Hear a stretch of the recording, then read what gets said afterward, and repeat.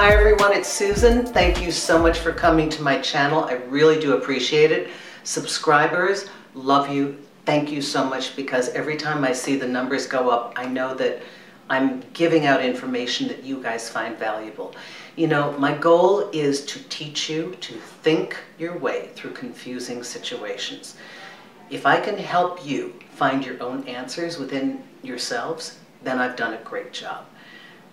You know, it's never been my desire to keep people coming back in the loop, even my clients whom I love dearly. It's like, I want to fix you and send you off on your way so that you have happy relationships. So thank you everyone who comes here. I love your support. It means so much to me. Love the participation on the page. Now, older women and younger men. You know, I haven't talked about this for a while. You know, really, this is like a dominant field for me. What is too young, ladies? Guys, what's too old? You know, everybody, when you are with somebody in an age gap relationship, first of all, it may be uncomfortable for both participants.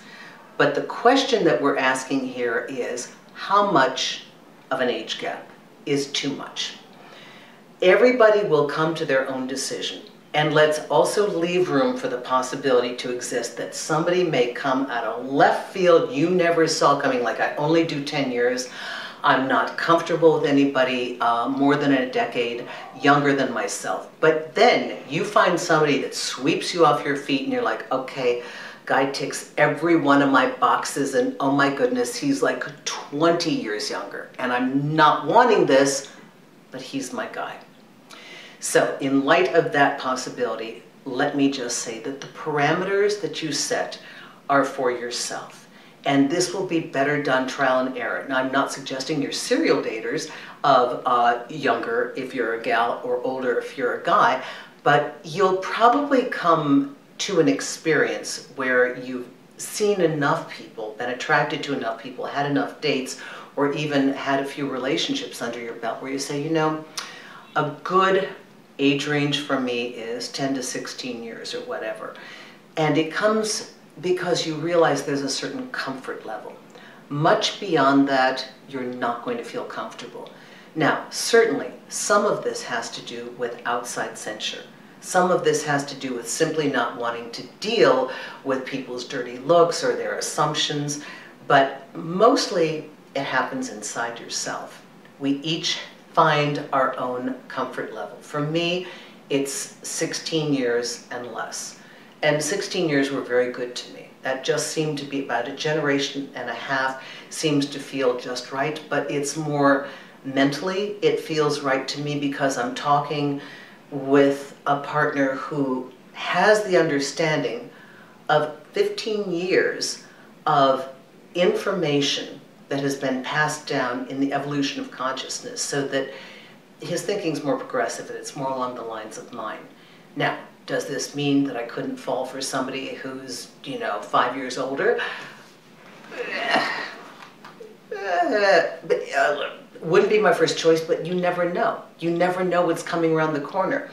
So just as you don't know if somebody's coming around the corner who's much younger than you're going to feel comfortable, you may meet somebody that, even though you dominantly are only with younger men or guys, you're only with an older woman, that you may suddenly feel like, wow, this is it, and I didn't see it coming.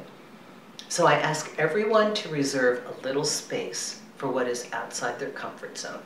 For the surprise me category, I think that's important.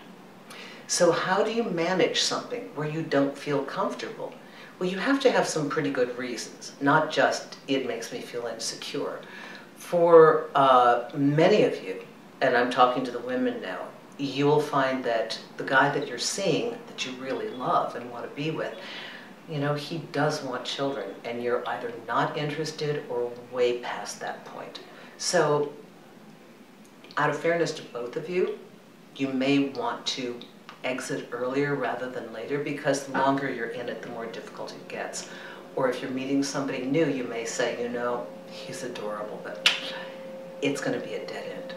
So I remember one question I would ask routinely is, what was their end goal? And if they say, I want to have 3 boys and be married, I would look and nod and think, oh, yeah, we should not be seeing each other. Because why start, right? And fellows, if you know this about yourself, the children issue, it's a big thing, on top of your own comfort and security, okay? So these are things, if you can decide, guys, ladies, whatever, if you can decide, looking at all of your history, what is the median age difference that feels most comfortable, then I would try to focus on allowing those people into your life, because there's already a sense of ease and comfort. And again, it's less so now, but you are dealing with a relationship model that is outside of the norm. And you're going to be encountering problems that other people are not. So having a strong connection with your partner who is committed to you and walking hand in hand through this design with you, along with an age gap that you can handle. However you need to handle it, that you can handle it and that you're on board with it, that is very important to making your relationship work.